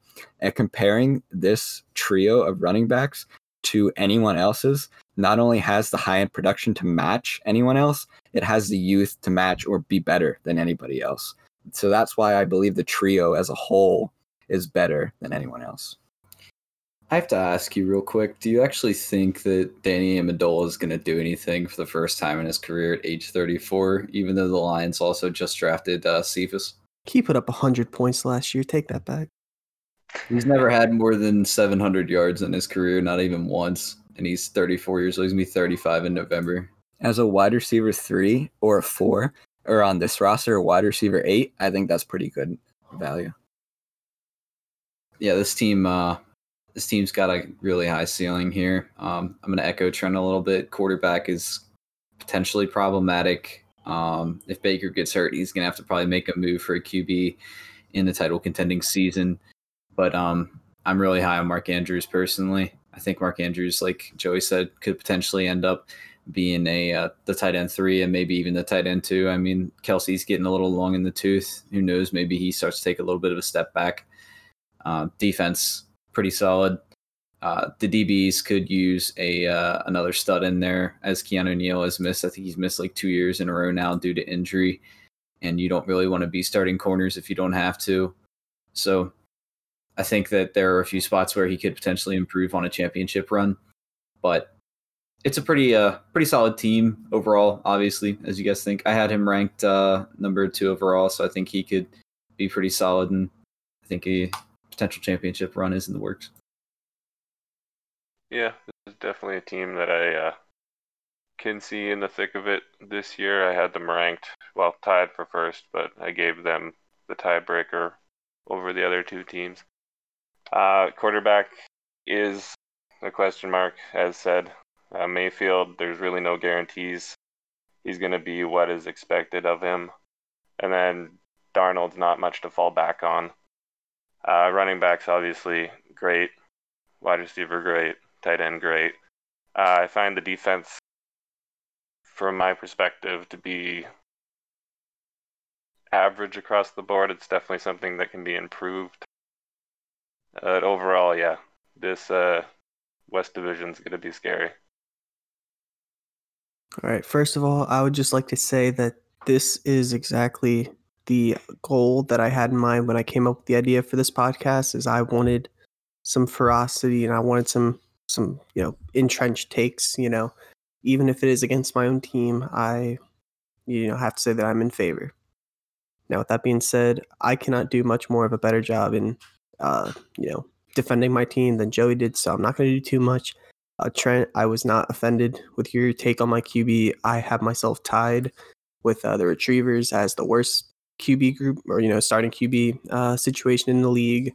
But I mean, yeah, I unbiasedly think that I've done a fantastic job of building the receivers and running backs, which are the the meat and potatoes of a fantasy lineup. And if that means that I suffer a little bit on the defensive side while still being okay at every position group, I'm totally fine with that. I still think you and Hunter have a better quarterback situation than Jabir. Yeah, I can. Where do we? Burrow? Okay, so Hard. let's check the rankings. Where do you guys? Okay, so quarterback, you were given 12 points for quarterback. What did you give Jabir out of 12 at quarterback? I gave Jabir. Well, we have a I problem. get my bottom three. My bottom three were I gave out of 12. I gave out of 12, I gave the Sharks a 6. I gave Aaron an 8, and I gave the Retrievers a 9. I gave him a 7 out of 12 with all 7 coming from Joe Burrow, as there is nothing after that. Yikes. Yeah, I gave up 5. Yeah, me too. I gave a 7 as well, but I do want to make a very quick point while we're talking about his quarterbacks. I believe the upside that Jameis is going to present, specifically if he stays in New Orleans, is actually insane. Man, what do you mean? Taysom Hill, man. Taysom Hill. Tommy man, Stevens, bro. don't Tommy even Tommy Stevens. Stevens. No, but seriously, if Jameis Winston is kind of being groomed similarly to what Teddy Bridgewater did, I would like. Do any of you think Jameis or Teddy Bridgewater is more talented than Jameis? Nope. No. Okay. No. So He as has a better team, football brain. That's what it is. so as a team that is rebuilding with Jabir, I think having Jameis is literally the perfect quarterback because there is nothing that asset can do besides appreciate. And the amount that it could appreciate is insane. So that is why I'm higher on that quarterback room than most people, specifically because of Jameis. And I'm going to be a Jameis truther for the next year. I think I mean, I don't know for sure, but I feel like it's really hard to find someone who likes Jameis more than I do. But with that said, I think it goes back to the point of that I probably should have collaborated with you guys a little bit more, but my rankings were a little bit more based on just going into this year versus the future. So Yeah, that's mine why was more I would redraft give. oriented too. Sorry. That's why. No, you're fine. But that's why I don't like Jameis, or I'm sorry, I don't like Bridgewater more than Jameis. But for this season, for the sole fact that Teddy Bridgewater will be the starter and Jameis won't be, that's why I like Teddy more than Jameis. The only other thing I'll say on my team real quick is just the defense. It definitely is on the weaker side, but last year I was able to pick up several quality players that could plug and play on free agency. Tre'Davious White finished as the number 16 DB, and he was on waivers. Dre Greenlaw came in and filled in great on the 49ers with Alexander out, and he was on waivers. So I'm definitely just kind of banking on finding, one or two plug and play guys like that this year, and then I'll feel a lot more confident on that side of the ball. But once again, thank you, Joey, for liking my team more than me.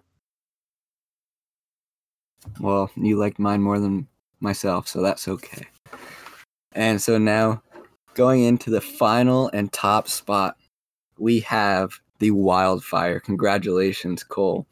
You now have the caster curse. But anyway, speaking on this team, we're going to have Nick arguing for and Aaron, the number one contender, arguing against. All right, at quarterback position, of course, Lamar Jackson, easily in the realm of a top 2 finish at quarterback position, possibly 1, depending on Mahomes' health.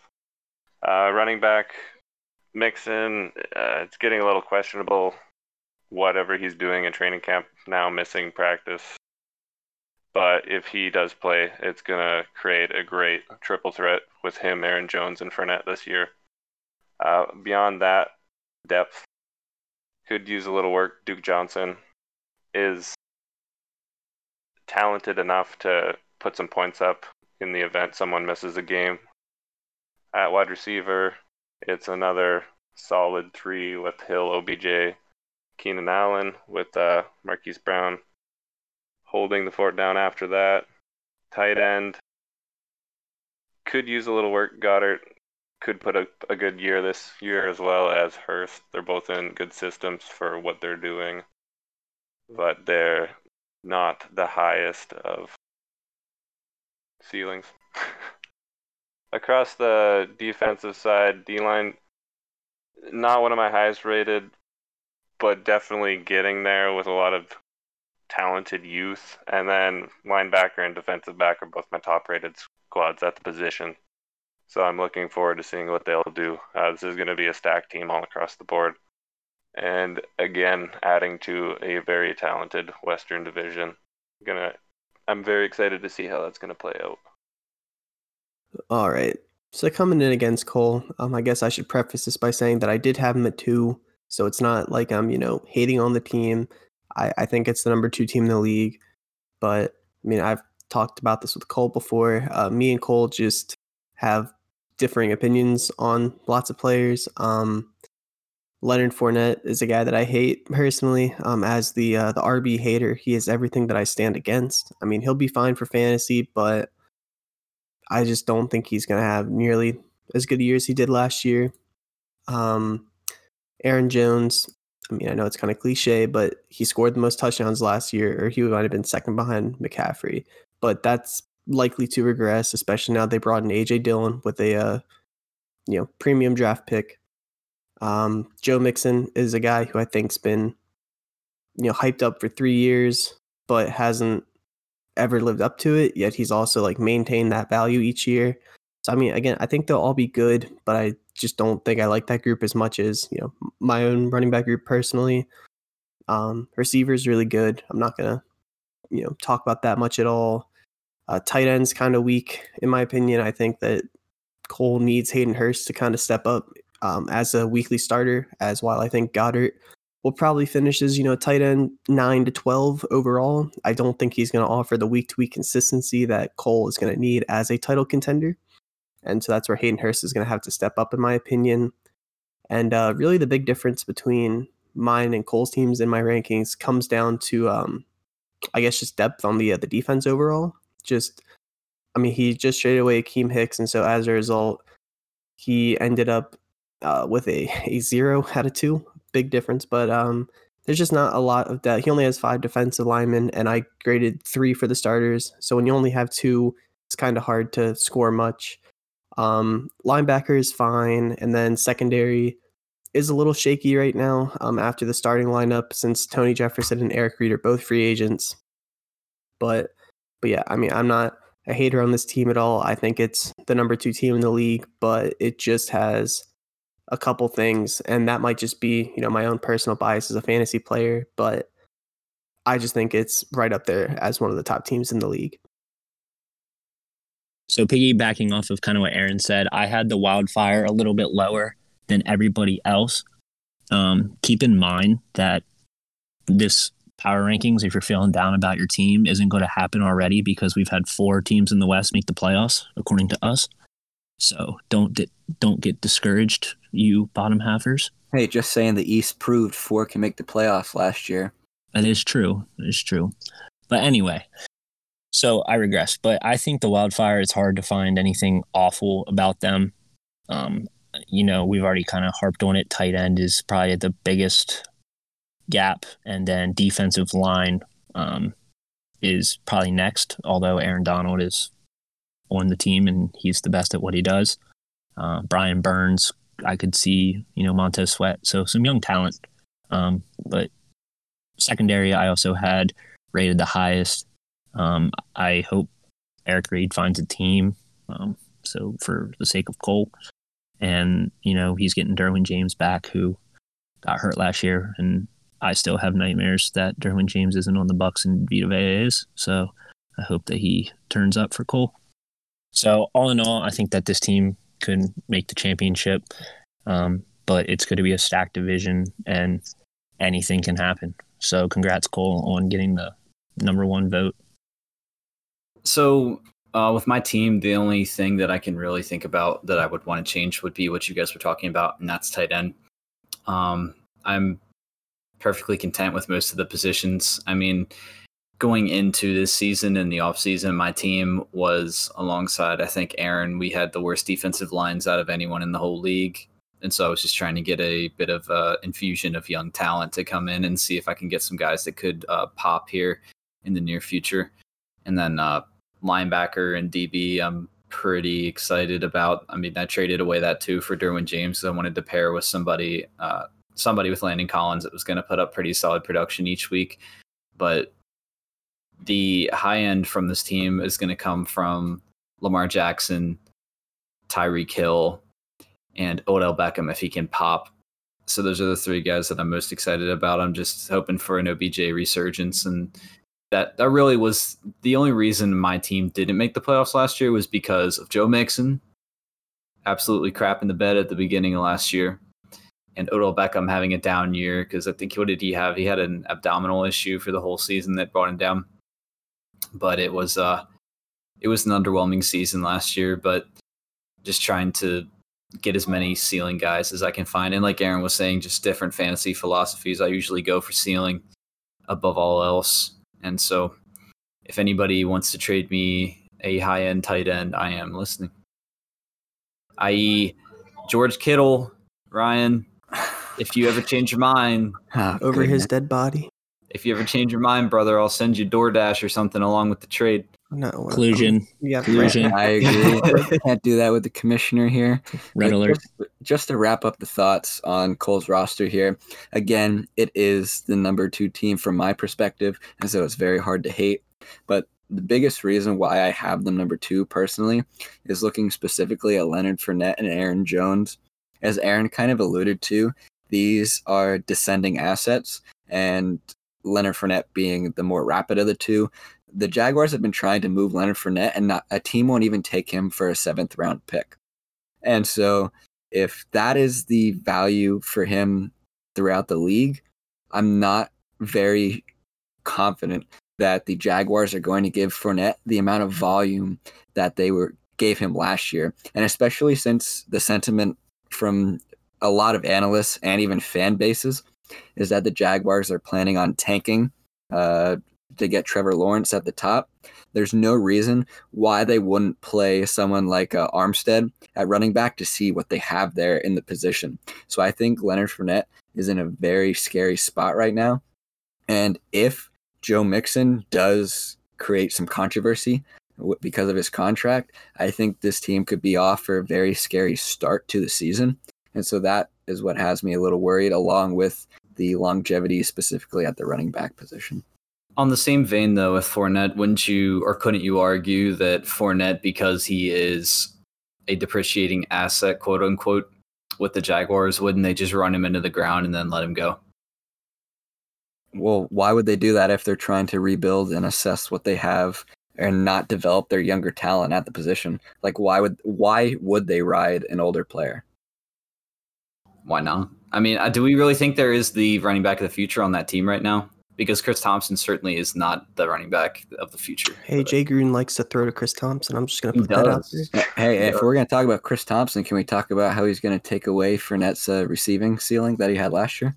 I don't believe it. I've seen a lot of debate about this, but I mean, people like to say that Chris Thompson is perpetually injured, but he has played 10 games, I think, like each of the last 4 or 5 seasons. But he's getting up there, and I don't believe it. I'm kind of in Cole's corner. I don't really see a scenario where the Jaguars don't play Fournette if they have him. I mean, certainly early on, I think they'll probably give him the vast majority of the work. But if they really do, start out like 1-6, 1-7, I mean, I could see a scenario where even if it's not Reichwell Armstead, I mean, running backs are a dime a dozen in free agency. I could see them picking someone off a practice squad or someone who gets cut in at the end of the preseason. Well, there's no preseason, but gets cut right before the season starts. I could foresee that for sure. Devontae Freeman. Do we really actually, though, this isn't just because I own him, but do we really think that Aaron Jones is a descending asset at age 25 and he's shown a crazy ceiling, and his player comp, for example, on Player Profiler is Christian McCaffrey, and he's shown a ridiculous high end? Do we think that he is a descending asset? I mean, from fantasy, he's fine, but I mean, the team did use a second rounder, if I think, on AJ Dillon, and so most of the time, I mean, from a fantasy perspective, I think that he's a really good running back. But from an NFL perspective, it seems like the common trend nowadays is if you're going to get that big second contract, it's going to be with the team that drafted you. And given that the team drafted AJ Dillon this year, I have my reservations, and because of that, and the loaded free agency class that exists next year, his situation is just kind of up in the air. Like, I'm not saying he's ruined, but it's definitely a question mark. Yeah, I think he showed last year that his nose for the end zone and his talent on the goal line is nearly unmatched. He showed very efficient numbers, and I think skill-wise, he's not going to regress. But in terms of fantasy production, you have to account for the red zone carries that A.J. Dillon is going to get. And so while I think that Jones as a player is not regressing, I believe his fantasy ceiling is regressing. And since you got his ceiling last year in terms of production, I think it's going to be a little sad when he doesn't get it again. Anybody got anything else you want to mention before we wrap up? Yeah, I really do, because last year Aaron made it a priority to kind of push an agenda that Jabir and I were rivals. And I just want to take this moment to make it very clear, Jabir, I was the only one here that did not have you ranked at the bottom. You were my number 11 team, which means I ranked you the highest. So there is no rivalry there. It is all good blood. And I'll say one more thing before we wrap this up here. If you want to trade your high-end tight end 1, I'm listening. All right, fellas. Thank you for listening to this extended podcast. This probably will end up being the longest podcast we have done. So I hope you guys are ready and anxious to take a look at this thing. So from all of us, we're excited to get football going here. It's 2 weeks away, so good luck to you all, and we will see you out there on the field. Adios, y'all. Good luck, everybody. Goodbye. See you guys in 2 weeks. Cole, cue music.